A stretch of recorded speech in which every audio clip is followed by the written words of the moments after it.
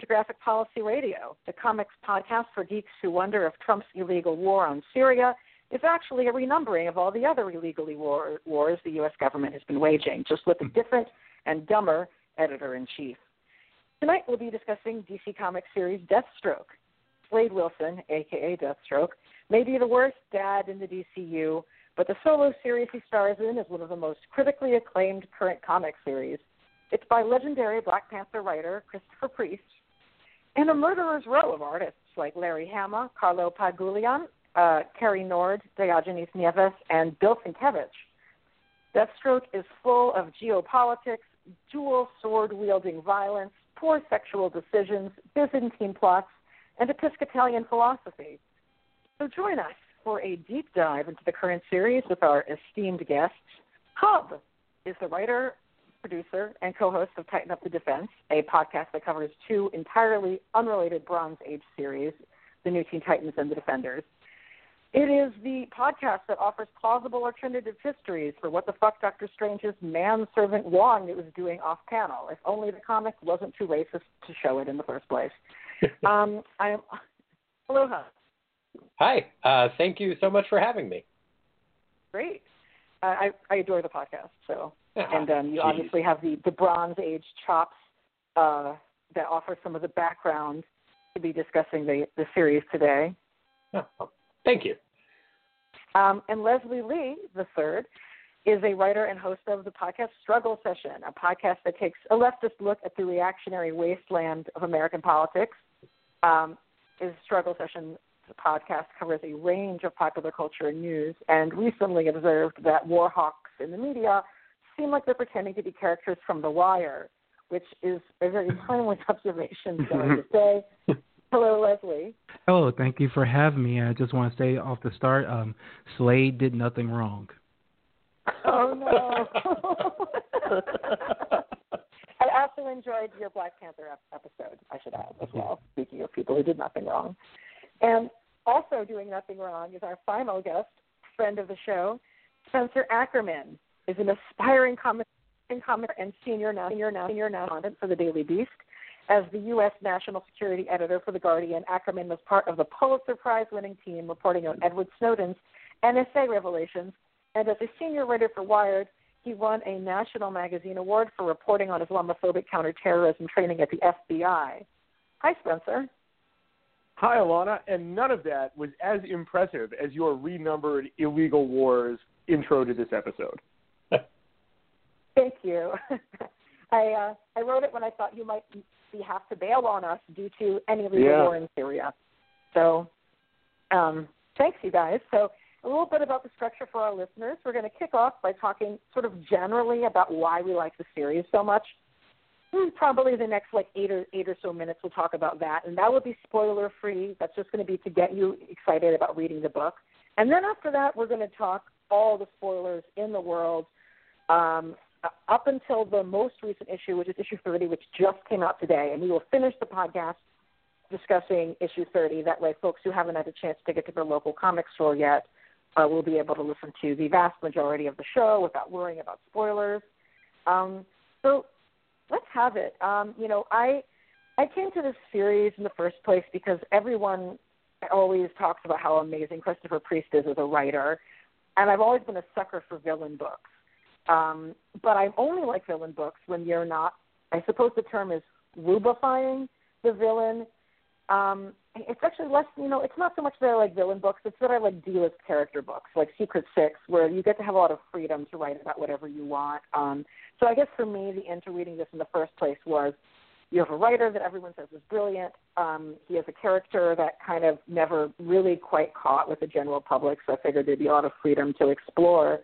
And that's how I ended up picking it up, and it's been really just one of those addictive series.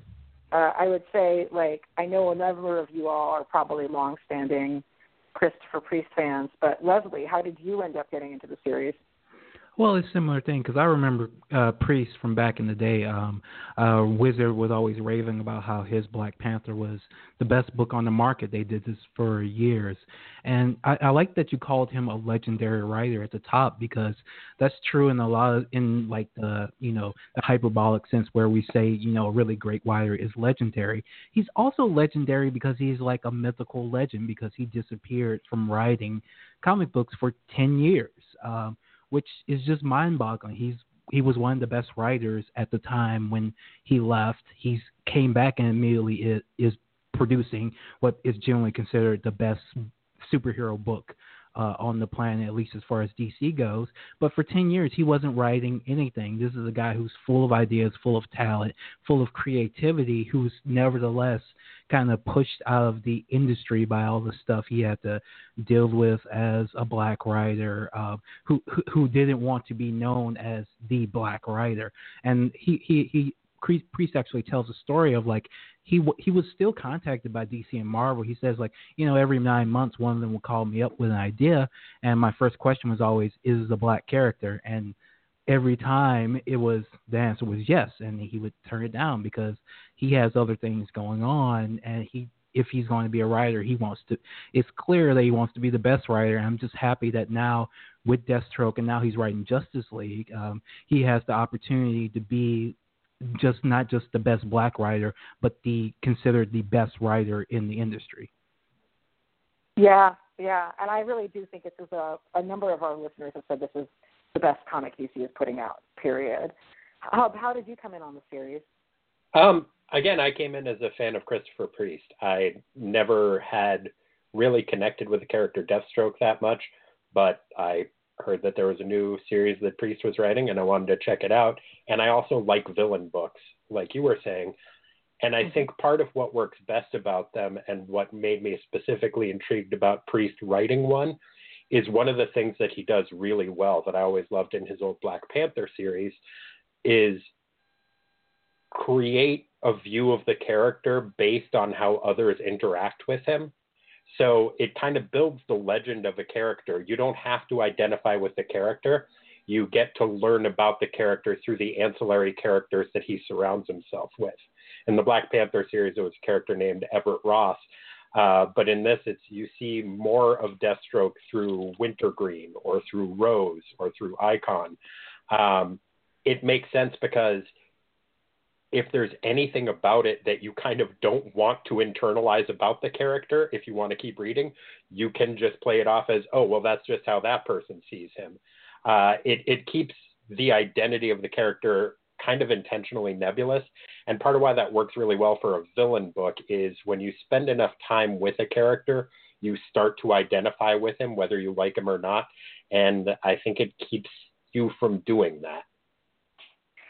Thank you. I needed someone to put that analysis together because I'm literally saying I hate when superhero books center a villain in ways that essentially make them the hero. It's happened so many times, and it's been to the detriment, I think, of a lot of interesting potential stories and just intellectually lazy. And this is a really cool way around it. Spencer, how did you come in on this? So in the same boat as everyone else here, it's Christopher Priest. He hasn't written anything in forever. I don't think I was collecting comics when Priest's Black Panther came out. So I read that all in trade later when I came back to comics. And there was just nothing else that he was, contemporaneously doing really. And then I'm assuming like you all, a massive Titans fan. I had given the character of Slade Wilson so many chances. I read the New 52 Rob Liefeld Deathstroke. I really tried with it. And he really does not reward you. Honestly, even that gorgeous Marv Wolfman Mike Zeck Deathstroke, it looks beautiful, but man, that is not either of their finest work. But I also came into the book relatively late. I came in with a Defiant storyline because I was kind of not really sure I was ready to trust DC Rebirth, and quickly saw that Priest has such an amazing depth of insight as a writer both to character, to circumstance, and to pacing. And Priest quickly realized, when looking at the character throughout, his 30-odd year history, Deathstroke is a family book at heart. Priest understood that the tether between Deathstroke and the Titans, which on the surface of it, makes no sense and is one of those, absurd artifices of the genre where you can't actually ever end a story or substantially change the status quo relationship between major characters. You can only kind of ebb and flow it over time before resetting. But back from the start of Deathstroke, the tether is that Deathstroke has lost his son and he blames the Titans. And the Titans kind of see him as this, dark stand-in for a father figure. And many of them have very, difficult, complicated relationships with that. And then Priest asks, well, if Deathstroke is fundamentally a family book, what kind of family would a man like this have? And then he delves so far deep into the answers for every single one of those characters and relationships that it's an irresistible book. And it's, I know I'm sort of supposed to say, given from my background, that I come to Deathstroke as well for, what it sort of says about perpetual warfare, and about the corruptions of coming to love killing and so forth. I kind of don't. It's good that the series deals with that, but, Priest, who's also effortless at writing extremely complex geopolitics and using them to reveal characters as well as to make real and very impactful arguments about the world and how it operates, doesn't have that overshadow the book, and that's the mark of a master writer. Yeah, that's all really true. I actually am not a longstanding Titans fan. I got reading it because I borrowed Spencer's copies of things, and I feel like one of the most astute observations I'd read about the character Deathstroke was from fellow critic and friend of the show, Eric Clevefield, who described Deathstroke as being the Captain America of the Vietnam War. And that was just one of those observations that made my jaw drop. And, obviously because of the shifting timeline of the story, they sort of situate Deathstroke in the current series as being, he's not a baby boomer. The wars he was fighting in, it seems like it was maybe Kosovo. It's hard to quite put a finger on it. Correct me if I'm wrong. But the idea that he is the Captain America of a fundamentally flawed war is exactly what I think they were going after with this. He basically has Captain America's powers. He basically got the powers in a similar way, and he is using them for completely different purposes, and is not about patriotism at all. He's about supporting himself and his own survival. Which is funny because before they started to turn Deathstroke over to Christopher Priest, there was a piece over at CBR or something that was quit trying to make Deathstroke happen. Because, DC had been trying to make this a character that folks were excited about for a while and never really picked up. And this shows you that any character can be great in great hands. But I still just can't get over that description of him. And how he's sort of a dark mirror of Captain America. I don't know how much of it's a factor that is in the current, politics of the series, but it's very true in his origins. Yeah, I've always liked the character of Deathstroke, aesthetically. He's just a cool-looking guy, and he beats up, snotty teenagers. I've always enjoyed that. But what Christopher Priest does and what he did with Black Panther is he takes someone with a cool aesthetic who's been misused and misplaced over the years and really delves into who this character really should be and what really makes him tick. And what he figures out with Deathstroke, I think, is that there's this line in the book where he's talking to this superhero, and she's like, "You're a villain. You're bad." And he's like, "What are you talking about? Shut up. You sound completely naive. There's no such thing as a hero or a villain. There's just people who make change in the world and people who watch TV." And I feel like that's kind of the key element of why Deathstroke keeps doing what he does, because he doesn't know how to do anything else but kill people. And so that's how he's going to make his change in the world, how he's going to live his free life, killing people for money. He does well, as the book moves along, he kind of rethinks this ethic, this unmorality. But when you meet him originally, like, there's no moralizing about him. He doesn't really think that, like, a lot of villain books try to make the villains like opine about like morality in a way, and they have their own kind of twisted morality. But like Deathstroke isn't really that character, and Priest really understands that. Yeah, I think part of what really worked for me as the book is when I liked it best was when it was almost like a heist book.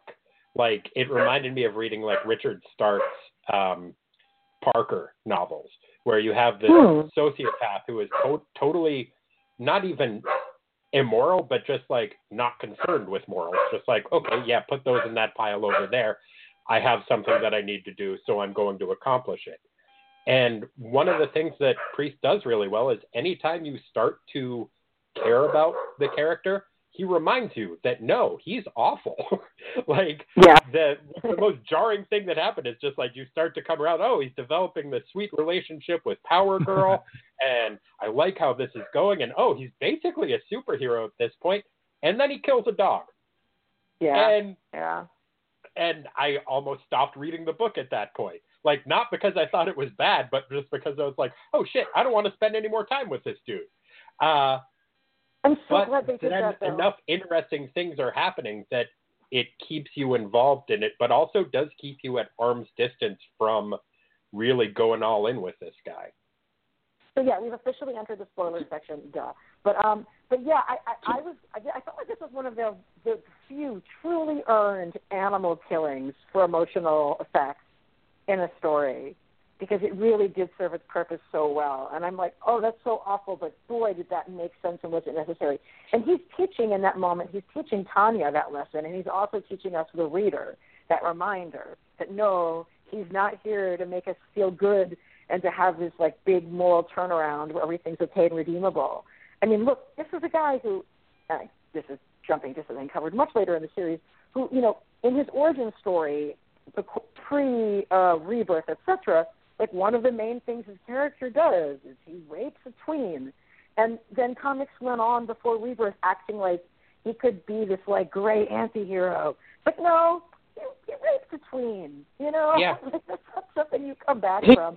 And Christopher Priest understands, like, I mean, the comic goes all into a whole thing around redemption and religion later on, but like, he's also going to be there to be like, no, I know you're going to be charmed by this competence porn, right? There's a certain amount of competence porn with any kind of super effective villain, but like, you're not going to be charmed by this. It's not okay. Let's go kill a puppy. Could I respond to the Captain America point? Please. I think in a fundamental way that's wrong. I see where it's coming from, and the critique that it wants to make, basically. But the cat metaphor breaks down because, like, it's not America that makes Slade Deathstroke. And that's the only way you could have that critique really apply, is if, like, Slade was fighting America's wars, and because of it, becomes so broken and so immoral and so in love with killing that he's the monster that American militarism and imperialism ultimately makes, right? But like that's like the Punisher for, you know, particularly under Grant Ennis, and like that's a really salient and important aspect of that character, and it's also, you know, the comedian in Watchmen, which is basically like, what if we made Captain America the Joker? You know, particularly because the comedian, you know, starts off as this, you know, really violent vigilante, and then finds like, wow, he's really useful as a government assassin, and the government will just let him kill and let him be this psychopath that he wants to be. But the trouble is that's not Slade Wilson. Slade, as you know, everyone else has said, and particularly in Christopher Priest's hands, is so clear-eyed about how amoral he is. Hello? He's Hello? Hello? I still hear everyone. Hello? Hello? Hi. Uh-oh. I still hear everyone. Dropped out. For a second? Yeah. He's here, but he is not audible. Hello? Can you guys? Can you guys not hear me? I can hear everyone. Now we're all back. We lost you for a minute. Oh. You're talking about how Slade is not Captain America. Okay, sorry. Well, I apologize if this either repeats itself or doesn't quite add up because of the drop-off. But, Slade is so clear-eyed, particularly in Priest's hands, about how amoral he is, about he's past the point where he could be considered cynical. He's just really clear about how self-interested he is and about how conventional morality, can be a tool in his hands, a weapon to better exploit his adversary and triumph over him and get what he wants. And usually that's money or it's sex or it's power. And ultimately America, to the degree Slade interacts with it, America is just an excuse for him. It's an opportunity for him to get where he already wanted to go and sort of hone himself. And that's where I think he just sort of can't be considered an evil Captain America. An evil Batman, maybe, but not really an evil Captain America. I can kind of see the argument for either. I think being a mercenary who is in some ways the ultimate libertarian kind of embodies the darker aspects of the American dream more than if he was actually fighting for the government. If just the fact that he is just after money and his own personal interest. Although I also do think that he works very well as a mirror to Batman, not even almost different sides of the same coin. In some ways, like as they get described sometimes, the same side of the same coin. Yeah, I would say like he's like Innocent's Punisher. That's a capitalist, basically. Like that's what I would describe Deathstroke, and which brings it back to the Vietnam Captain America thing, because he is this machine built by the United States. He's just using it for his own ends. And frankly, that's what our politicians do every day. That's what Paul Ryan's going to do. He's leaving Washington after all the connections he's built up, allegedly working for the public, and now he's going to become a mercenary for some private companies, which John Boehner just did by signing up with a marijuana company of all things. So when he was, in Congress, he was passing all these laws to put black people in prison for smoking marijuana. But now that he's gotten out, the best offer he got from as a consulting person is from a marijuana company, and now he's all good with it again. So what I'm saying is Slade Wilson is basically just a Republican congressman at this point. Thank you. And he does get one killed earlier in the story, but, all in good spirits.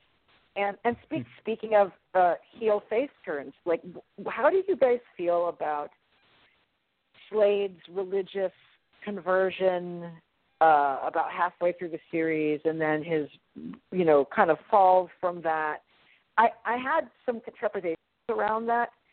I think I was supposed to, in terms of like, do I want him to have forgiveness? I don't. I'm also not Christian, so there you go. But Christopher Priest changed his name to Priest because he's a priest, and he himself is, like a practicing Christian. This story is very much situated in the Episcopalian Church, which is interesting in some ways. Joey, Episcopalian as a young adult, Dr. Icon, a.k.a. Isherwood, a.k.a. a really bad dating decision, is active in the church. Like, what did you guys make of Deathstroke's quote experience, as he refuses to call it like a moment with God or whatever, that like shifted his moral compass for a while and like made him get all for a minute there?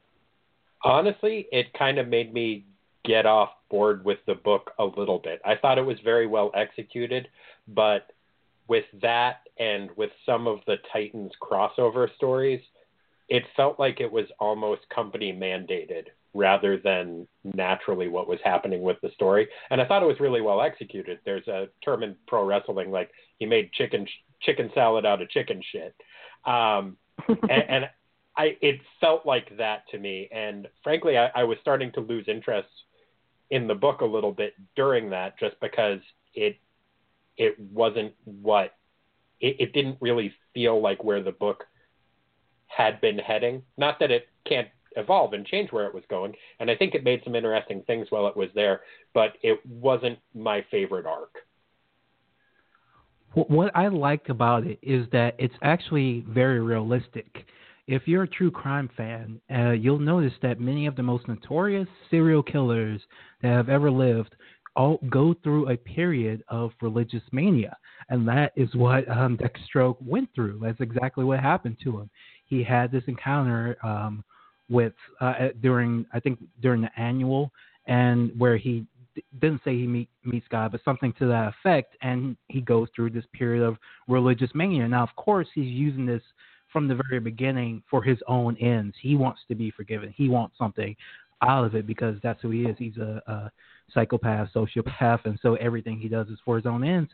But that's not uncommon. Religion often attracts people who use it for their own ends. And like literally, this is what like dozens of the biggest serial killers go through, this exact same period of fervent religiosity, just like they may go through a period of fervent drug or alcohol addiction. So I thought it was par for the course. I thought it was interesting to have that, phase of being a psychopathic murderer come into a superhero comic book.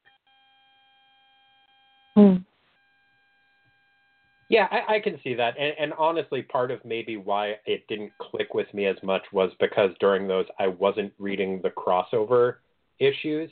So I was maybe just missing part of the story as it evolved, but it didn't resonate with me as much as some of the other stuff, especially some of the pre, and frankly, although it's a very small sample size for this, post stuff with that storyline.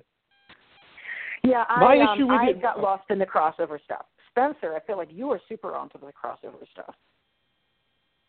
The Lazarus Contract I absolutely adored and thought it was a fantastic story, even though I have a big question that's just the donut hole of it for me.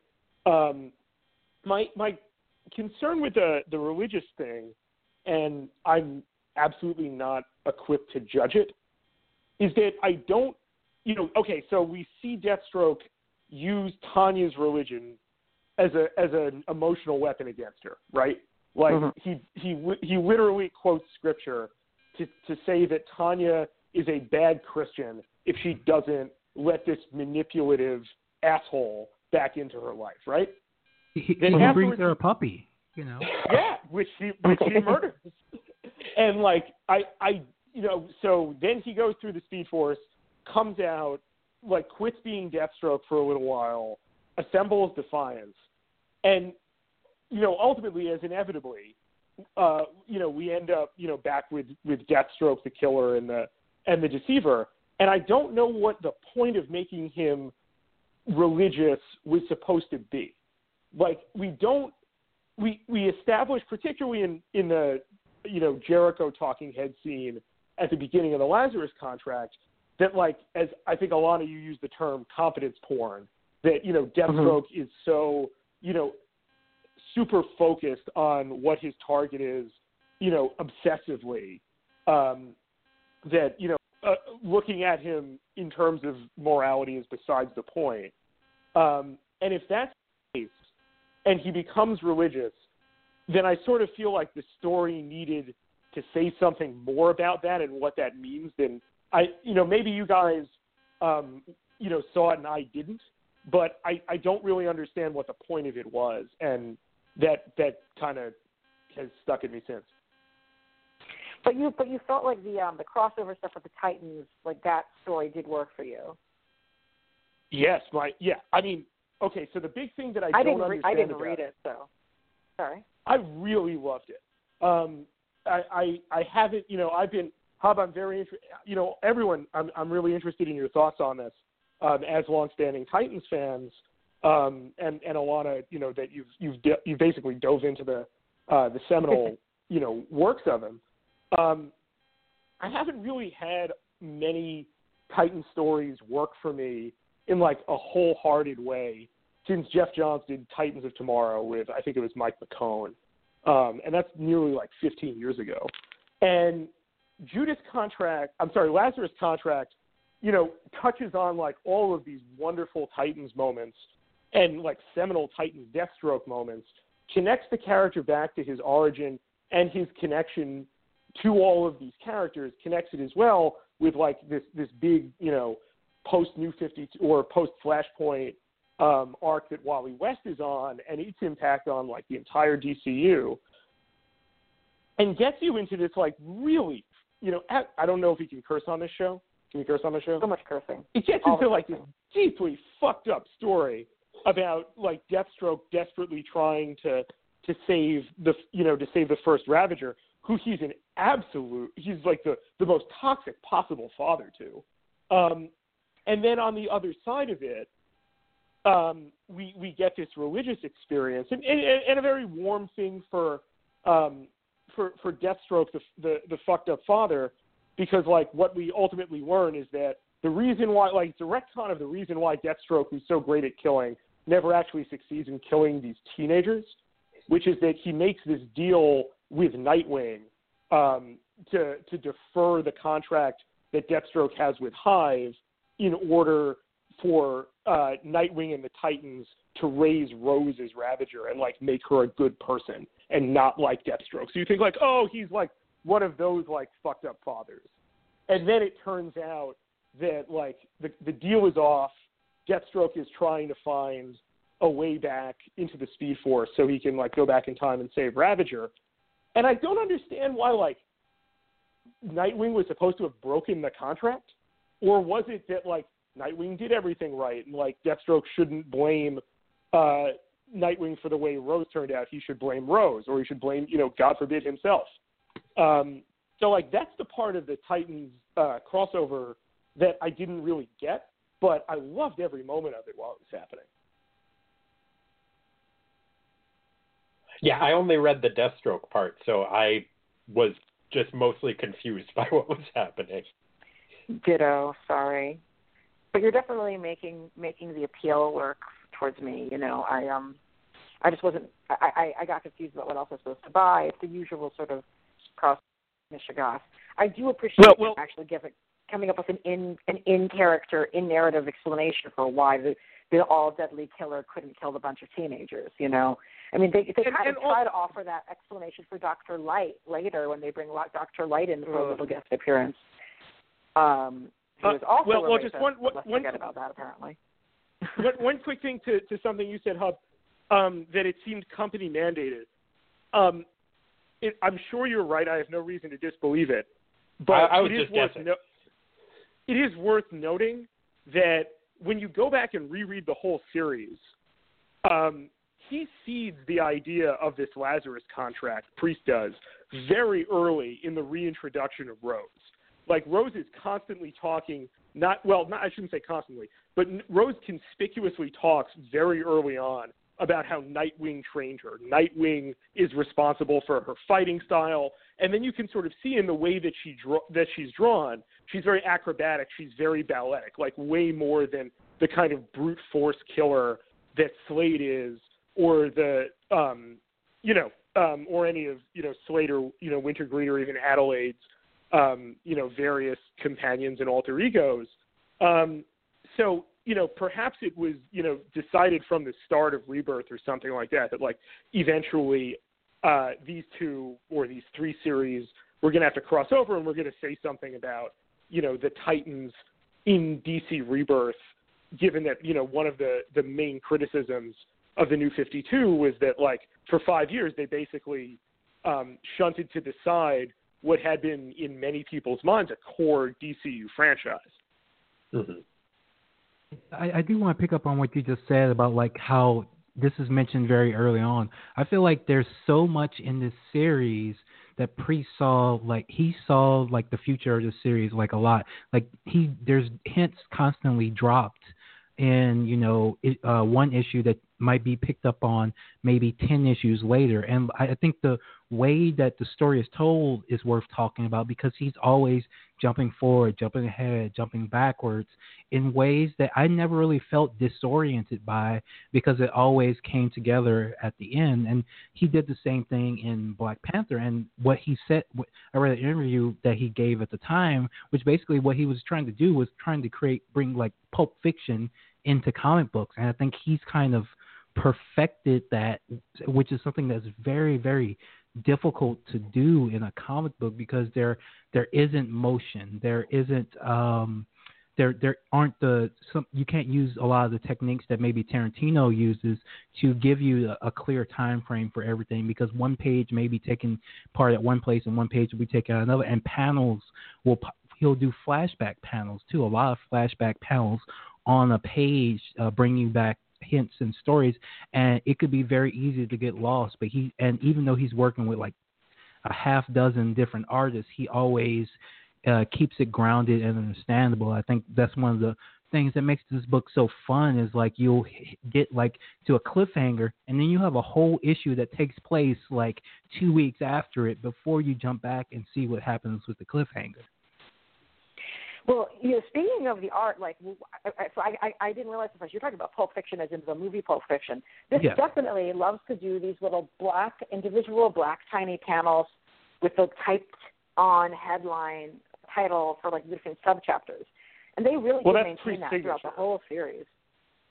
So that isn't just from here; that's from his work in general. Yeah, it's a core part of Quantum and Woody. It's a core part of Black Panther. It's like, and you're not wrong. Like in the same way that, like, in particular, someone, a director like Tarantino has like a very particular and instantly recognizable style, like down to the soundtrack. Like that, but no matter what book. Yeah. In Pulp Fiction. The title cards, I totally forget. Yeah. Yeah, so the title card things are in that as well. This is all feeling very 90s to me, but like in a good way. Well, and I want to be clear too. I had said that some of the decisions felt like they may have been company mandated. That isn't always necessarily a bad thing. Part of what I love about the way Priest writes is his almost story-verse problem-solving abilities, where okay, how do I take this Deathstroke character and make him do what I want to do, but still make it make sense with the previous continuity? It's that he's able to figure out a way to do these things with these previously existing characters. And like you said, with the Lazarus contract, with, okay, there's all this previous backstory of this character that don't make sense. How can I keep it that existed, but still make it make sense? It's really impressive. And it's just fun to read from just like almost puzzle aspect to it. And just being like, oh shit, he did that? That totally works. It's not free verse. It's like he's found the way to express himself within the form of a sonnet rather than just like going all over the place with it. And in some ways, to me, that's more impressive. I would love it if after this series is over and done with, they do an absolute edition that includes Priest's beat sheet at the outset of this book. Like, I need to know, because of, as everyone has said, just how amazingly densely plotted it is, how much all of these different arcs build on one another. He basically creates mini status quos for Deathstroke in each particular arc and all of the characters around them that, like, eventually at the end, and like, 3/5 of the way through each arc, like, becomes unstable because of the force of its own contradictions, and then builds back up into something else, including this crossover that, gets you into this sort of broader world of the Titans. And, as long as we're singing Christopher Priest's praises, and deservedly so. By the way, can I move that the Christopher Priest fandom be called something like the Congregation? Approved. Can we do that? Approved. Yes. It is official now, the Congregation. So, like, this guy, is probably most known for the groundbreaking Black Panther run. And we've got in Deathstroke a parody of the Black Panther, and it's an amazing parody. Like, so, Priest, I mean, it's kind of nuts because, you know, of Quantum and Woody, like his first major book as a writer is a humor series, but like Priest doesn't get enough credit for how funny he is and like how consistently funny he is. And if you are funny, that means you understand pacing, and that shows in the rest of Priest's work. And just to emphasize it for folks, like we're talking about the Red Lion, who is the president for life of a small African nation. He was a reoccurring character, and certainly in the very beginning of the story. He's like, yeah, he's ruler for life of a small African nation. He has a fancy suit, too. It looks almost exactly like Black Panther's suit. It's great. Yeah. I really started showing up in Justice League, too. That's sweet. I can't wait. Oh, wow. Yeah, it's awesome. I really love the Red Lion because it makes fun of like what he's most known for. Because when you read the Black Panther comic, Black Panther isn't actually the main character of the book. It's Everett K. Ross. He's the main character of the book because Priest decided that like Black Panther as a character is kind of a problematic because he's so much smarter and better than everyone else. It's hard to really make him the protagonist of the book because you're not going to root for him all that much. You need someone like more human to look at him and be in awe of him, explain him, and tell the jokes too.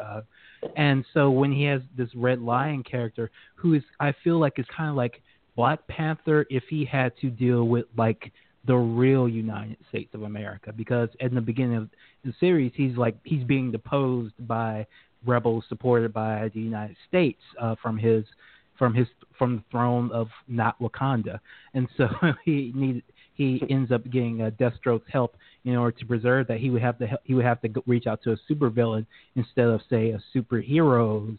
Well, I mean, he's also doing some ethnic cleansing, so maybe the superhero kind of thing. As T'Challa would do as well. T'Challa is not above that. Oh my gosh, our listeners are going to lose their minds, but that's okay. No, that's actually in Priest's book. That actually is in Priest's Black Panther. They're maybe not quite going as far as ethnic cleansing, but he's very concerned about the immigration problem of people who are not Wakandans to Wakanda, and there are warring factions, ethnic cleansing going outside of Wakanda that he doesn't necessarily put that much focus on. So Priest kind of takes this character to his worst aspects, the worst aspects of Black Panther. He highlights this, and while still maintaining some of the cool stuff, because the Red Lion is still, very noble and very honor bound in a certain sense.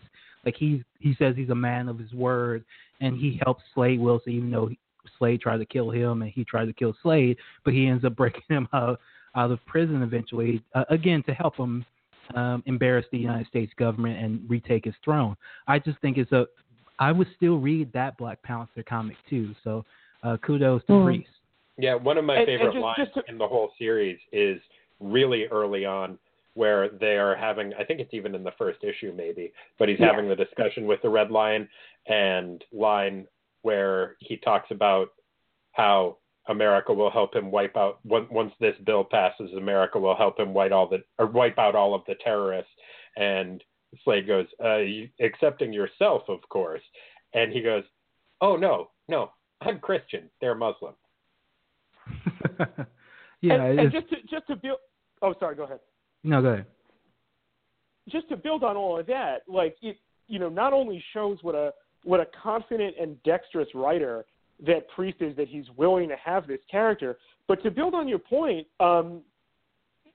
it really does seem, and I thought you put it really well, like it's actually taking the critique of Black Panther that Priest introduced to just the next couple steps further along the path that he lays out, because Priest consistently throughout his books, whenever they deal with geopolitics, is primarily concerned with saying that like these heroic villainous, spectrum categories simply don't apply when we're talking about, what you have to do govern, to hold power, and what it means to do so. And Deathstroke is a much different application of that. But you see with a character like the Red Lion that he's the hero of his own story, and that's really clear. And it doesn't matter sort of what it is that that either America very transactionally will either circumstance depending stand with or stand against.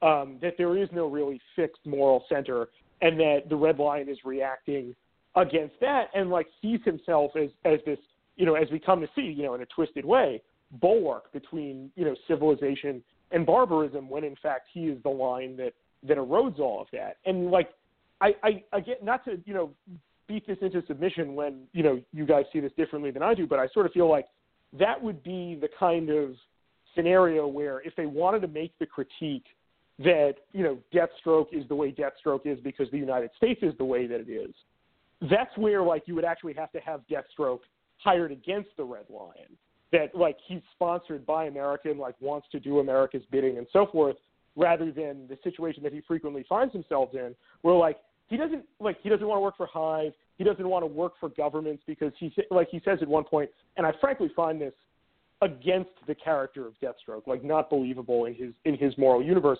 that he doesn't want to support perpetual war because it's foolish to think that these wars will end, or that you can kill an ideology. And that seems to me more Christopher Priest talking than Slade Wilson talking, because Slade Wilson would love nothing more than perpetual war. That's perfect business for him. And that just seems once again, we're if they want to make the critique that America, I think the critique is really America is great business for the Slade Wilsons of the world.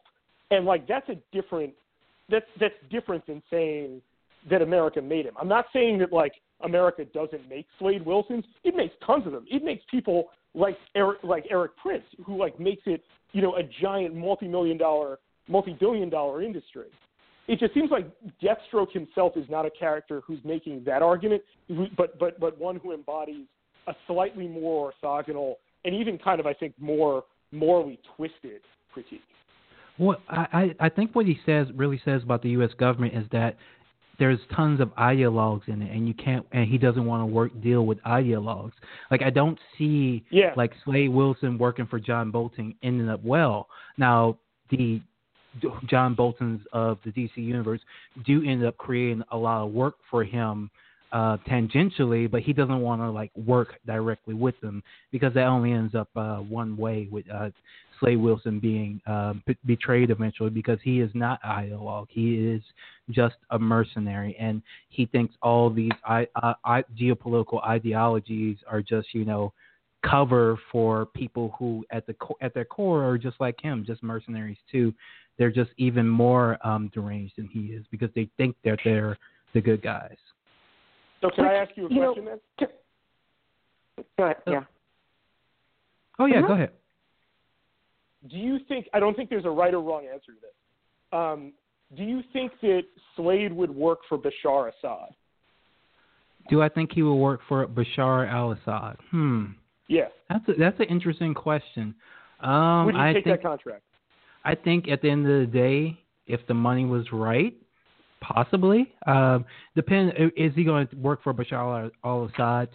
The thing is, he wouldn't work for Bashar al-Assad to fight a rebel group. He would work for Bashar al-Assad to take out a general who works for Bashar al-Assad as well, who Bashar thinks is going to try to depose him so he can take over the Syrian government. I think that would be the Deathstroke story that would happen. It wouldn't be just him, joining up with the war effort. It would be something a little bit more interesting in that. But I don't think he just doesn't. I think his objection to working for the U.S. government is that it's always going to end up with him working for someone like Amanda Waller, who will as soon kill Deathstroke as anybody else. At least there's honor among thieves, Well, speaking of this comic's usage of military figures, like his wife, Adeline Kane, who God, I wish I remembered which critic said this. I'm dying to find it. Described her as being the woman, was the most definitely divorced person in comics, Adeline Kane. I mean, I think, like when you shoot out your spouse's eye, you are definitely divorced. She works for the government. She's still in the military, it's kind of unclear to me exactly what capacity she serves. She's constantly just using her position to try to fuck with Slade's life. And, she's also just sort of exists as a really unlikable punching bag in the story. And I don't really know, what to make of the series' treatment of her in that way. I mean, obviously the story argues that she can definitely fight because she is able to, have a real freaking tussles with Deathstroke, and she doesn't even have any superpowers. But she's, kind of just awful in ways that make me not interested in her as a character at all. And I don't know if it's supposed to be, they sometimes play up this angle with her where she's this government apparatchik who's this is how we do things. And then sometimes she's just, really that irrational, crazy wife. Got to get rid of that crazy woman I used to be married to. Ha ha. I don't know. I'm not really comfortable with it. I liked it because it was both, because I've thought whatever her irrationality was, it was the irrationality of the U.S. government at that point, right? So it wasn't so she's maybe the one character in the story. Oh, she's one character in the story who definitely in another story would be the hero, the noble federal agent who's taking down this killer who used to be her lover and, destroyed her life basically. And she's justified in all her anger at him, but since we're usually in, the perspective of the victims of her aggression, we see it in another light. But I didn't really think it's hard. I don't feel judgmental about her because she has of course I'm rooting for Slade, but there's a reason why he can't just take her out, because he knows he's wrong. He knows he's guilty. He knows he deserves it. There's this one scene where he has the opportunity to get her locked up because he has the data disc with all the evidence of all the crimes she committed, and he could turn those in and get her locked up for life, and he throws them away because he knows that it's his fault most of all that she is how she is, not hers. He did this to her. He's responsible for it, and her behavior towards him isn't necessarily irrational or unreasonable given the circumstances. Well, I think Trump nominated her to be CIA director. Yes, that's exactly who she is. Yeah. But yeah, it is interesting that she is maybe the only character in the series that is, you can see where she's coming from with some of her actions, and maybe they are justified in a certain way. At the same time, she is maybe the only character in the series that you never are tempted to identify with, even in the slightest. I mean, she's written as almost a caricature of a nagging shrew of a woman who, yes, it is, her perspective makes sense, but her character is not one that you can identify with, and she's almost alone in that regard in the series. And that's where she's kind of ashamed. Chris has an ex-wife. I'll just put that out there. and that's where it's really a shame, because I think given the critique and the amorality that Priest is presenting, Deathstroke with, and that Deathstroke is the exponent of that. His children are to various degrees avatars of where that sort of amorality, both as a parent and as a kind of inherent descendant and bearer of the legacy of that, break off in different ways. And because of that, you do want Adeline to present a different, and Wintergreen is his Alfred, so he's this sort of regretful, also betrayed, but codependent father figure / manservant, squire or something like that. And that's where you kind of do need Adeline to be just, standing for some argument, making some point beyond sort of being, an evil Miss Piggy, coming to, barrel down in a truck to, avenge the fact that she scored. Alana, I think, you're right when you say, basically, she's fundamentally just sort of a woman scorned, and they don't do more than that, and they kind of just, unfortunately, Priest allows her to not have much more depth in that, and as everyone else has said, be a kind of unlikable character, and it's a waste, and it's not fair. So I think it's fair because she's a Fed and she deserves it. But they don't make her, but that's the thing, right? Like, they don't make her really be she's a Fed she's a Fed because of what she does. She's like, they don't do enough to establish that she's a Fed because of who she is, right? Like, you just sort of see her behavior, okay, so like an example in a totally different comic, like, it's evil that like Eric Larson made the Savage Dragon, like his uncomplicated hero, a Chicago police officer, and doesn't really deal with that. Like, you don't see the Savage Dragon like constantly torturing black children, right? Like, the Savage Dragon doesn't have like essentially like a warehouse where like it's that kind of thing where like they're playing with a critique and they don't realize it, or they don't really develop it, or they don't appreciate, what they have. And like, I sort of feel like that's the thing with Adeline Kane. Like, you need her to really be a Fed, like be a Fed, like in her bones, like to show like, Adeline Kane was involved. Like, you would say like, she was really great as a torturer at a black site. And that's how she got to where she got. Like, you need to have her be Gina Haspel if you're really going to have her ultimately say anything beyond the fact that, like, she's a Fed. She seems like a Fed because it's a plot device, because it's a way of, like, bringing in more action to this and having, like, the other side, the mommy half of the family, but not really making it. Like, it's not just that we don't see Adeline as a point of view character, and we don't come to identify her with her. It's because they never, like, Priest never gets around to establishing what she's supposed to really be, a stand-in for. Like, she doesn't say anything with that character, and I think that's a weakness of the book. Well, you mentioned Chicago real quick. I do want to talk at least briefly about the famous Chicago gun violence issue, where they brought back Creeper. God, I fucking love the Creeper, just on aesthetics alone.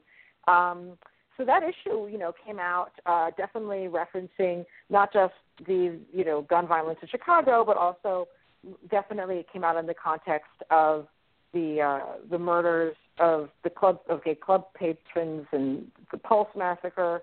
And it was definitely one of the most, like, this is an issue comics of the whole series. How did you guys feel about it? I really liked it because I liked where it ended up, where Priest basically judged a whole lot and said,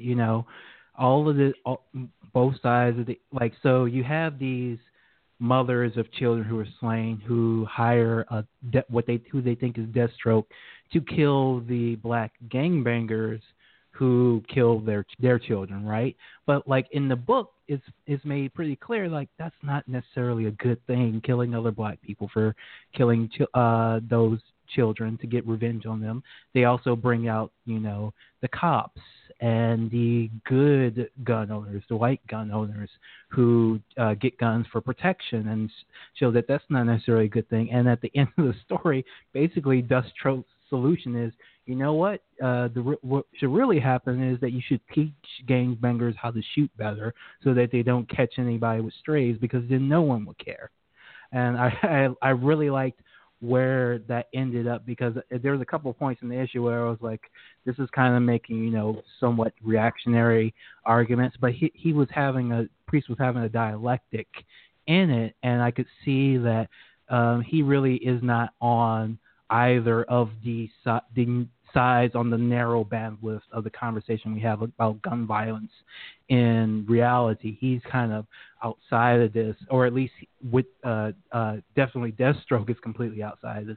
His solution has nothing to do with either side, and I really liked where it ended up, because it brought in a lot of more nuanced aspects of the talk about gun violence that you won't even see on like a MSNBC, certainly not a CNN, and ends up in a place that's a lot more interesting, a lot more fun, and fit the character.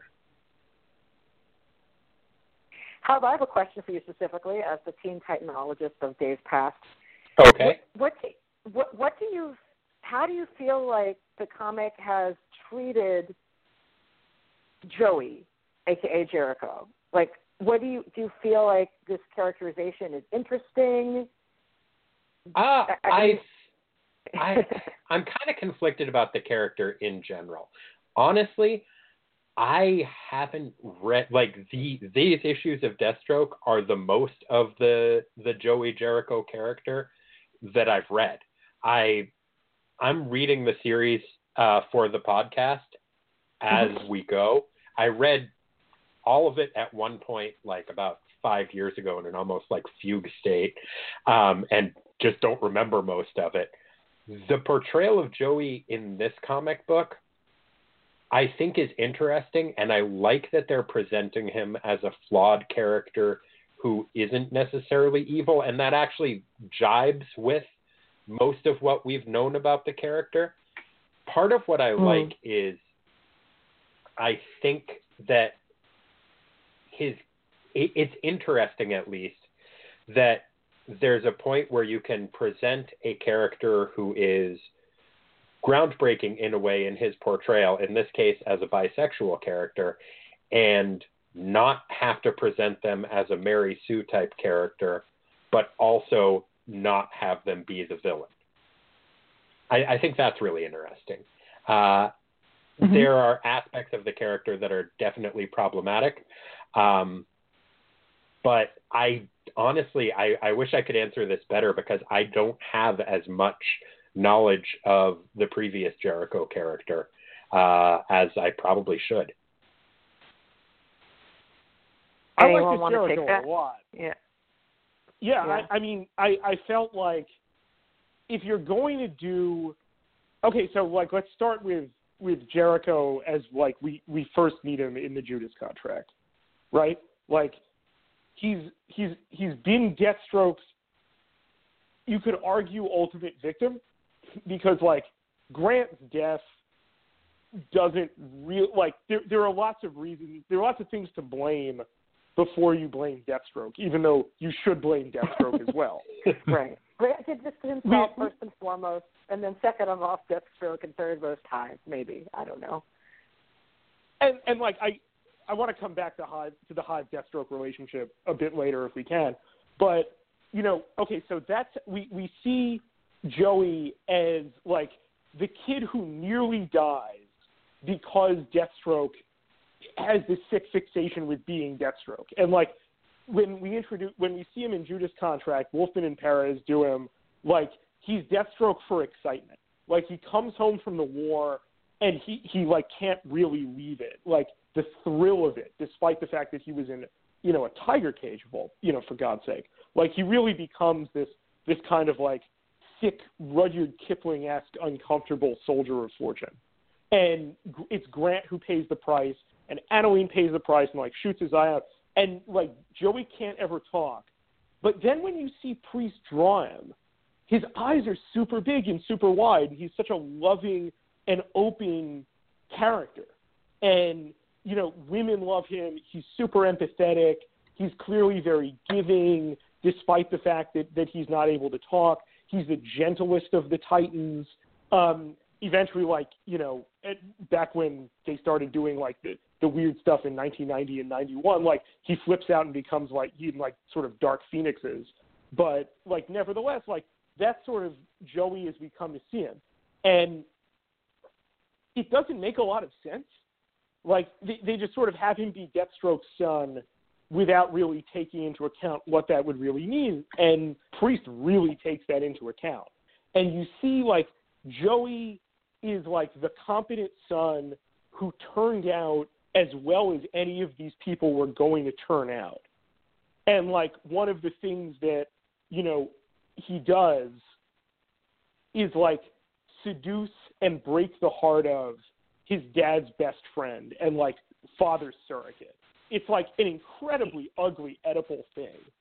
Yeah, I mean, I think I still put that on Isherwood at a certain point. Like, we don't really see enough of what actually happened between the two of them I had difficulty trying to identify or care about the character of Isherwood after he has an affair with this guy who he's known since he was a little kid. He was a child. Yeah. And you can totally look up to people a million years older than you, but not if you've known, not if they knew not if you're their uncle, essentially. Yeah, exactly. Well, exactly. He can, he can have sex with all the 50-year-olds he wants, but not the 50-year-olds that he knew when he was 8. That's all. Let me see if I can put it a little bit more precisely, because everyone's right here. Okay. I don't mean to say that Isherwood is anything but a creep. You see Deathstroke at one point, when he actually confronts Isherwood about it, he was like, Joey was a grown man and Joey knew what he wanted, and Deathstroke is like, shut the fuck up, Isherwood. It's still gross.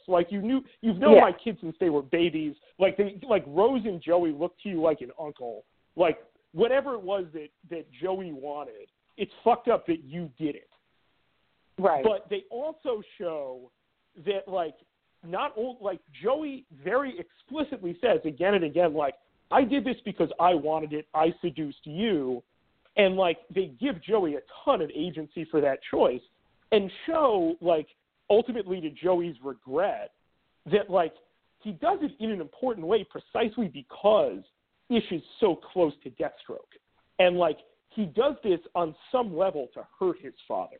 And it ends up literally ruining, destroying, and, it's Isherwood's fault that this happens. But, it's ultimately what destroys Isherwood, physically and emotionally. And it has ultimately because Joey is still, the healthiest of all of these people. Joey comes to see that it was really deeply wrong and how depressed and miserable he is. And, in an important way, unable to move on after Isherwood's death because of how guilty he feels about it. It's the first time I really felt that there was a portrayal of Joey that made sense and that didn't again like you said make him a villain, but also showed him acting in ways that you would think that the son of Deathstroke could not help but act in. I mean, the whole thing is super Oedipal, and the series has a lot of that in general. I mean, Deathstroke's adoption of Tanya Spears, a.k.a. Power Girl. Well, for one thing, I'm just so glad that Deathstroke remembered that there's a black Power Girl in the DCU floating out there who, someone should do something with. And I was glad that he was I will do that, because I did not forget that you guys invented a black Power Girl who's a super genius and also is Christian, and that could make for some interesting counterpoints in the story. So salutes to you, Chris Priest, for bringing her back. But, that whole thing is she's a substitute daughter for Rose, right? Because he comes and they become they develop that relationship after Rose has one of her no, fuck you, bye, dad moments. But that's still such an Oedipal relationship between the two of them, even though I don't think that he was actually going to try anything untoward. It's still coming from that same kind of thing. And so this is the first time we've mentioned Rose, and as of all the characters in the story, a lot of you were didn't like Deathstroke's ex-wife. I actually liked her because I thought she was kind of this badass force. With Rose, she gets a lot of screen time, and I really didn't connect with almost any of it. I thought a lot of what she was going through just wasn't nearly as interesting after the initial part where it's she teams up with Batman and Deathstroke teams up with the bad Robin. I found that that was very exciting, but when it came time to where she's doing this personal journey where she was trying to figure out who she is and dealing with her issues with her father and her fiance, that story, it felt kind of dragged along. Come on, homegirl, just put on your suit and just go kick some ass. That's how superheroes deal with their trauma. They don't actually confront it. They just go and take it out on other people. And I wish she had started to do that a little bit sooner. Well, we will come back to talk about the Deathstroke, Batman, Damian, Rose mirroring parental thing in the end of this when we talk about issue 30. But I do say definitely the issues with those crossovers in the beginning, 4 and 5, are some of the best of the series. But Rose's personal journey of with her mistake among family and all that. Totally, I liked it. I enjoyed it. There are definitely lines that Chris Priest put in her mouth that I can't deal with as no 17-year-old or however old she is, 18, I don't know. But whatever, she has to be 20, I guess. But nobody fucking says that. What was it? Her whole repeated I'm just using where is it? I wrote it down. It's about owning your sexuality, not giving it away. I get that she's saying that as a quote of something else she's read, but I don't believe that Rose is quoting that and saying that out loud. Her and her boyfriend are definitely having sex, and that's fine. But I overwhelmingly felt like I did like her going on to, and the way it turned out, it was all her dad's manipulation, but going on to try to connect with her mother's family and visit and spend time with her Hmong community and in the Twin Cities area, etc. Sorry, I think I cut someone off there. Oh, no. I enjoyed all of that journey as well, actually. And I liked her character for the most part, but then towards the late 20s issues, I just started getting confused because they just kept piling other things for her, and now she has multiple personalities or is channeling somebody else's personality and murdering people. And I can also see her, she was totally having sex with her boyfriend, but I can also see her trying to find a reason to tell her assassin dad that she wasn't. Yeah. That's pretty. He points out that her trying. He points out that her feeling like she has to defend herself indicates that she's not really murdered at all. But if she feels that way, that she has to say it towards you, Slade, again, that's on you. I'm just putting that as a point of I don't think that 19-year-old women, girls, whatever, say that. But I want to say one personality thing though is I think it's in 29, issue 29. They straight up say oh no, you don't have a split personality spiritual connection, you got hit in the head really bad, which is true. She did. And the delivery of that line, I completely cracked up. It was straight up, this is one of the few DC comics or anything where anybody would straight up say, oh no, you're just dealing with a serious head injury, which she is. That happened at her brother's wedding. I was kind of mad on Rose for the reasons that everyone says, the split personality thing really made me sort of feel like a tell that Priest doesn't really know what he wants to say with this character. He knows, I think, what he wants to say about Deathstroke in relation to Rose, which is that Rose is the child of his that he actually loves. He beats himself up over Grant. He has a kind of impossible relationship with Joey for a variety of reasons, not least of which, he is kind of, disgusted by Joey, ever since Joey's a kid and they're, having that sick camping experience to toughen up Grant and them. But he loves Rose and sees that when Wintergreen says, he's hiring people to kill you because he needs to connect with you. And that's how Slade does it. That's messed up and seems a little bit too pat. But spare one thought for how awesome Rose's boyfriend Luis is as a vigilante, because he has one of the best and most inspired origin stories of any vigilante in any superhero universe, which is simply this: Deathstroke fucked my mom. I am a supervillain because Deathstroke fucked my mom. There would probably be a lot of supervillains running around right now with that origin story if it was more of a personal compulsion, really. But I'll sort of the Brotherhood of Deathstroke fucked my mom. That's Damien's motivation. That's why he's such a little shit. So let's talk about that. Can folks hear me? Yeah. Okay, sorry. I thought I went out for a sec. So, issue 5 or 6 or so is we have these amazing scenes of switched partners team up. You have Damien and Slade, where Slade is trying to break Damien down and get information from him, and Batman is trying to not just throttle Rose for being a distraction / he's secretly actually trying to get information from her about Deathstroke. those issues are just wonderfully written. I think you have like the best line. I don't read a ton of bad books these days. I don't really read a ton of Damien, but I would be shocked to believe if there's ever a Damien statement that's better than the following quote: "Come on in here and slash my neck, then I can be your kid too," which he literally says to Slade. And I'm just like, you're the most wonderful evil child in the world. So those issues were so wonderful that I'm not at all surprised when the series came around. And for issue 30, the teasers said, and guys, if you haven't read issue 30 yet, good night, we love you. Come read issue 30 and then listen to the rest of this. Okay. When they said that they were going to have a storyline where it's going to be Batman and Deathstroke and they're going to be dealing with, could it be that Deathstroke is the real father of Damien? And, of course, we know the answer is no. But I'm really looking forward to these just because, yeah, Deathstroke is an example of evil Batman.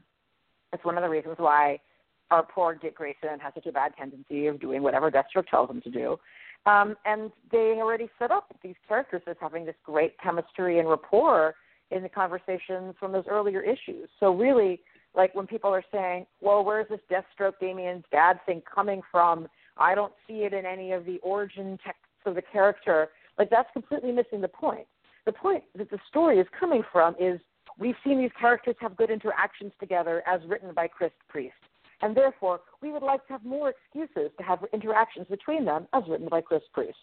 That's all this is about, and I'm totally happy to have it because they were delightful. So what do you guys think about issue 30? I mean, it starts off with Alfred and Wintergreen talking, and Wintergreen is obviously the dark Alfred to Batman's Alfred, and they have wonderful rapport as well. But yeah, like I'd love to hear Phil's thoughts about the most recent issue. I loved it. I loved especially the interplay between Wintergreen and Alfred. I loved their friendship, and I love the dueling descriptions by their children of Batman and Deathstroke, and realizing that either of those could apply to either character. I just thought Todd, it was really. What?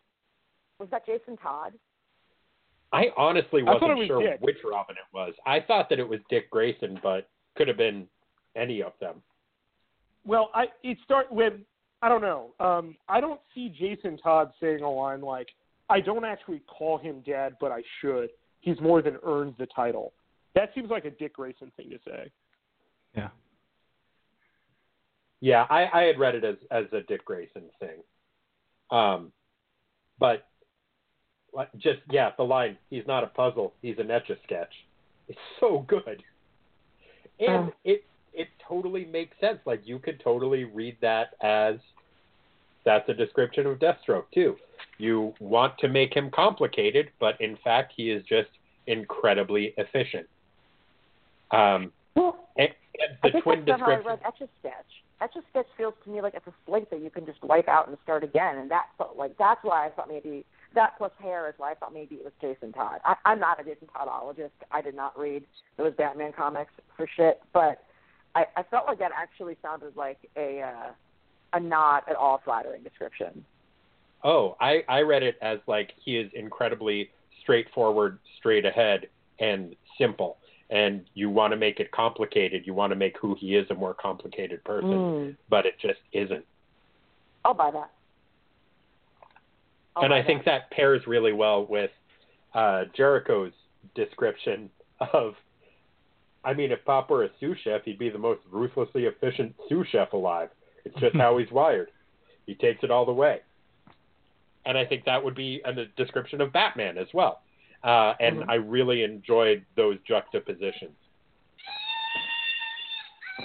And about who these characters are, I really like Deathstroke's lines at the end where, Batman's kind of, doing his typical posturing. Like, you're done. Deathstroke's done. You can't do this. And he's like, I'm not some idiot who dresses like a penguin, okay? I am Deathstroke. You are operating because I allow it. Robin is still alive because I allow it. And, they don't even really have a fight at the end. They kind of just walk away from each other because they know that both of them are telling the truth, or what could be the truth, because they're both so skilled, so talented, so smart. And this is one thing that Priest does better than probably any other comic writer. He writes a character like a Batman, like a Black Panther, like a Deathstroke, a guy who is just 5 steps ahead of everyone else, better than almost any comic book writer. He shows how smart these characters are, how advanced they are, how no matter how down they might seem, they always have a plan out. And to have 2 of these characters have to face off against one another, he knows that they, in certain circumstances, they would just walk away from each other because that would be the smartest thing to do. Like, one of the funniest things that happened in the book, and also one of the saddest, is when Deathstroke gets the Speed Force and he's running away. He's running, and Kid Flash is chasing him. And at a certain point, Deathstroke just gives, I forget what the line is, but he basically tells him, like, I have the Speed Force now, so do you. But so that means that we're equal at this point. And I am the greatest killer in the world, and you're just a kid who can run fast. Now, at the same speed, what do you think is going to happen? And Kid Flash just runs away from him. Like, he's able to defeat a superhero just by psyching him out. And I thought that was just a brilliant thing. And Batman and Deathstroke at the end of this kind of psych each other out. And I thought that was just a really good illustration of what who these 2 characters are at the end of the day. And I Grant Morrison I feel like with Grant Morrison tried to do this with Prometheus, he just had Prometheus beat up Batman really easily, right? But with Deathstroke, when you get to Christopher Priest, they really just talk it themselves out of fighting each other because they know that they are equals and they're not sure who's going to win. I want to shout out Carlo Pagulayan's art on this issue, because I just thought that the faces in it were really excellent and expressive and not heinous. And those are nice things. Sorry, you were saying, Spencer? No, well, first of all, yes. This is, I think, Pagulayan's best issue of his end of the run. It's perfectly paced. It moves exactly where the story demands. It slows down where the story demands. It's the most in sync I've seen Pagulayan and Priest on. It sort of felt to me, and I'm so excited for these next, 5 issues, that, like, this is Christopher Priest, like, reading about all of the difficulties that the Ben Affleck solo Batman movie is going through, and just sort of saying, like, oh, this is going to be a Batman Deathstroke movie? God damn it, I'm going to write it. Like, I'm going to write what this movie should be. And if you, like, there's I remember, I think it's the New York Magazine profile of him recently, that, like, Priest makes a point of saying, like, they never let me write Batman. Like, they never let me write Superman. They never let me write, like, the iconic characters.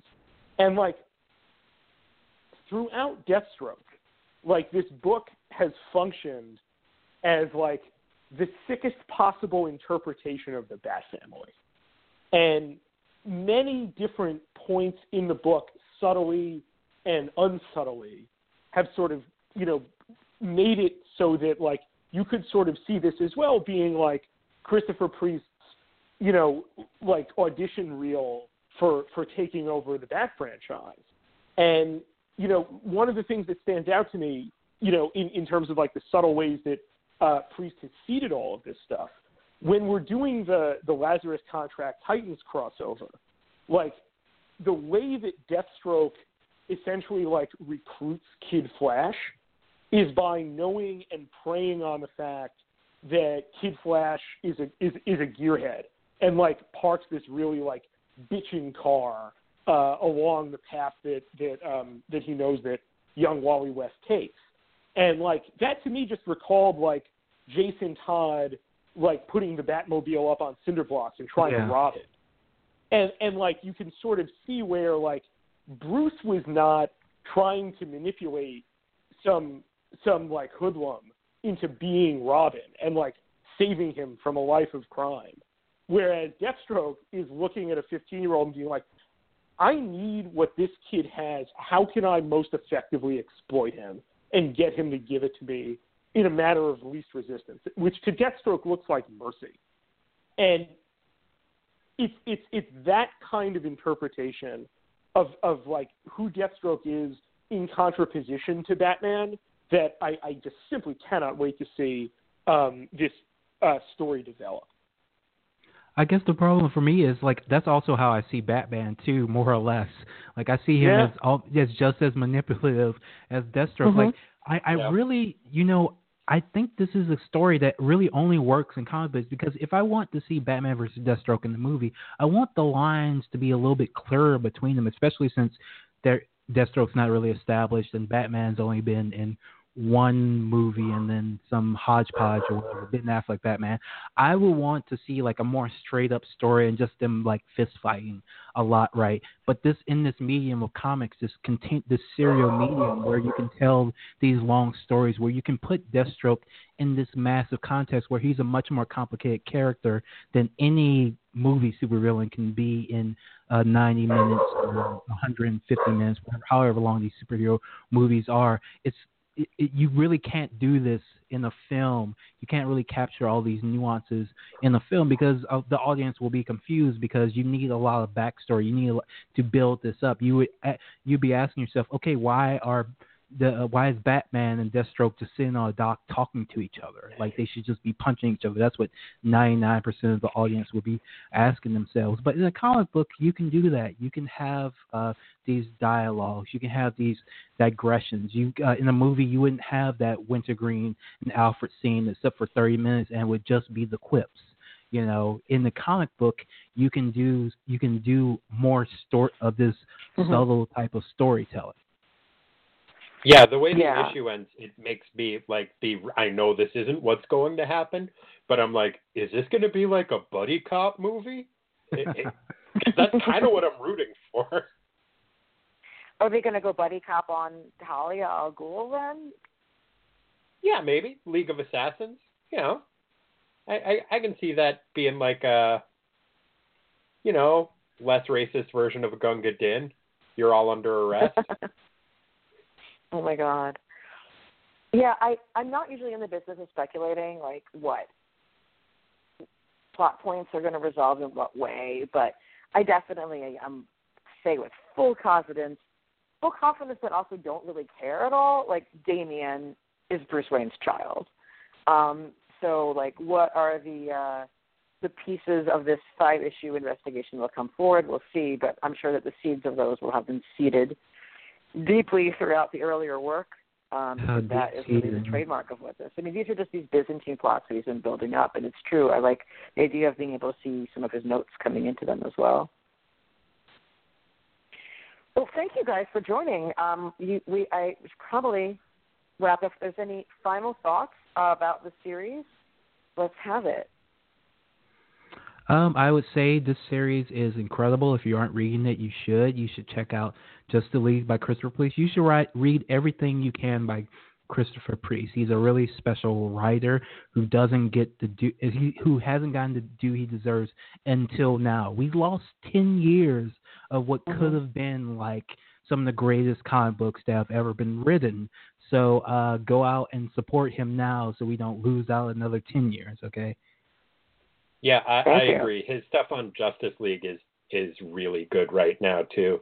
And I would say if you're going back to read his earlier stuff, the Falcon miniseries he wrote when he was still named Jim Owlsley is really, really interesting and totally worth reading that stuff, and his early Power Man and Iron Fist stuff too. I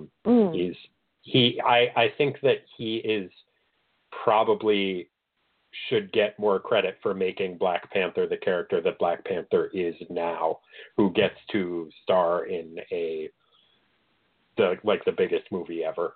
I don't think that happens if you don't have the 90s run that Priest did. I love the Reginald Hudlin run. I liked the Coates run, but I think he establishes the character as who he is today more than any other writer. And with the Justice League issues, do you think we can just start reading those from the beginning of Chris Priest taking over the series? Yes. You definitely can. Okay, got it. Spencer? Another thing, I have not gotten around to actually reading it, but my wife read it. In around like 2003 and 2004, I think shortly before like Bendis kind of takes over the entire Avengers franchise, Priest does a run on a Captain America and the Falcon series that's not only super political, but is, I think, the first Marvel 616 universe series after 9/11 to start really critiquing the politics of never-ending war. My wife is a human rights activist, and she's reading this book and just mentioning me they're at Guantanamo, and just sort of can't believe that, particularly for the time in which that book came out, it's a brave critique. I have not, however, read it, so I can't evaluate it. But I think that's the sort of thing that really underscores again and again what a special writer Priest is, how uncompromising he is, how willing he is to sort of just be ruthlessly unsentimental about the world in which we live, while not being bleak in a cheap way. Everything Priest does is earned. Everything Priest presents, he shows you opposing arguments for. He takes his own critique very seriously, but not to the point where he can't see its own flaws. And there are usually characters that stand in for criticisms of that. Wintergreen is probably, both Wintergreens, the virtual one and the real one, is probably the one that does that work in this Deathstroke series. But yeah, it's a special book.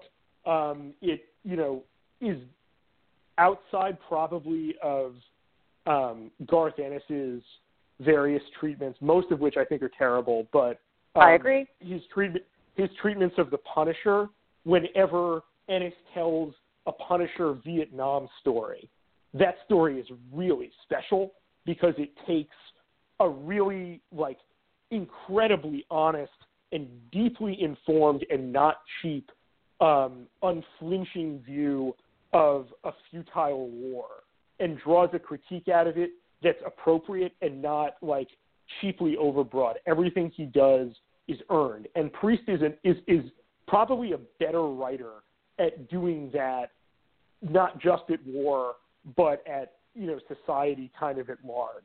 And I really hope that what we get out of both what Priest did for Black Panther, now that Black Panther is a global cultural phenomenon, what he's doing on Deathstroke and what he's doing on Justice League, is a prelude to the rest of the comics industry basically saying, take our money, write whatever it is you want to write. I will just, whatever it, I got into the Lion Forge universe because, that first Free Comic Book Day story, was very, Priest was a co-writer on that. Yeah. And that's a really, incredibly, promising, I love Kino, I love Noble. I didn't really get into Superb so much. The Excel book is great. Basically, you see from all of these different aspects that different, even random comics that Priest touches, he enriches and makes them really special. And I hope, he just sort of does whatever he wants next. I would just say that if folks want to learn more about the Lion Forge range, we in fact had Christopher Priest, as well as the launching some of the initial editors on the Lion Forge series on the podcast for our 200th episode. And I do recommend folks go and listen to that episode and check it out because, Lion Forge is pretty amazing and that debut issue was fabulous. Well, I think with the support from folks on the show, I think we're this close to making the icon suit as a gravity sheath, the new official catchphrase of the DC universe. And perhaps it can be repeated ad infinitum as whether or not we are nigh invulnerable when unblasted. Because I'm telling you, they could not possibly say the icon suit is a gravity sheath more often than they do in that comic. I'm aware of that. I've not felt the need to read the word sheath quite that often previous to this comic. So I want to thank all of our guests and give you each a second to tell our listeners where they can find you on the Internet. Where can folks find you on the Internet and listen to Tighten Up the Defense? We're available on like any kind of podcatcher type thing, whatever they're calling Apple Music these days, or iTunes. It's called Tighten Up the Defense, TITAN. We cover both the New Teen Titans series and the Defender series, which have pretty much nothing in common other than I like both of them. We take alternate weeks, and basically me and my brother have a couple of drinks and talk about a comic, and we have a lot of fun, and hopefully it's fun to listen to as well. It's hilarious. It is one of the most consistently funny podcasts that out there. So I just cannot emphasize enough, folks, listen to it. And you also will come to realize things that Coriander, a.k.a. Starfire, actually Kaiser Sosa, her origin story from a takeout menu. I was like, oh, it all makes sense now. So thank you. Leslie Lee, where can our folks find your work on the internet?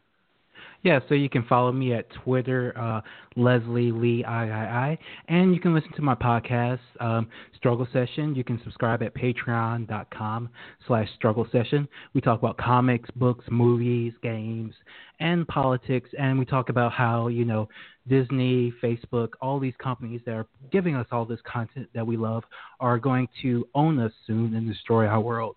So, we're really, Poptimus over there on Struggle Session. What's the next episode you guys have coming out? Do you know yet? Yes, we're actually going to be doing a deep dive with Phoenix Kalida, who you can find on Twitter as Uppy Negress. We're talking about FOSTA and SESTA, the anti-sex worker bill that was passed almost unanimously by Congress, and how it's already putting sex workers across the country in danger. But it's still a very fun and very funny episode, even though it's about a very serious topic. I'm really glad you guys are tackling that. It's super dire and not getting enough attention from the world at large. Spencer, where can folks find your work? You can find me on Twitter at Ackerman, and most days I'm reporting for thedailybeast.com. Excellent, and I hope that I won't have any horrible news of war attacks from you in the next day, but you never know. We were this No, close you probably will. You almost certainly will. Yeah. Damn it. So yeah, definitely, guys, follow Spencer on Twitter. Then you will know when the U.S. fails to declare war on Syria, but does indeed drop things on it. Shout out to Win Without War as being a really good organization, in my opinion, to follow if you're trying to understand what actions we can take to address this bullshit. And thank my guests again. This is Graphic Policy Radio. If you came to the episode late, don't worry. You can listen to the whole darn thing by downloading it on iTunes. It's also on SoundCloud and Stitcher. Those will probably be up in about the morning. I'm Elana Brooklyn. I didn't even introduce myself. Well, I'm on Twitter all the goddamn time at ELANA_Brooklyn. And Graphic Policy is at graphicpolicy.com, comics news and reviews and essays and analysis multiple times a day, including a look at which cheesy movie villains most similar to Scott Pruitt at the EPA today. It's a very thorough evaluation, and I highly endorse reading it. So yes, that's Graphic Policy. And we'll be back with you on Monday at our usual time, which is 10 o'clock on Mondays, to talk with Jeremy Whitley, who's the author of Raven, the Pirate Princess, which is a delightful, queer, youth-inclusive romance pirate comic book that I really love and that needs more people to buy it so I can continue to read it. And with that in mind, I'll be joining our listeners on Monday. And thanks again to my guests. Thank you. Oh, thank you. Thank you.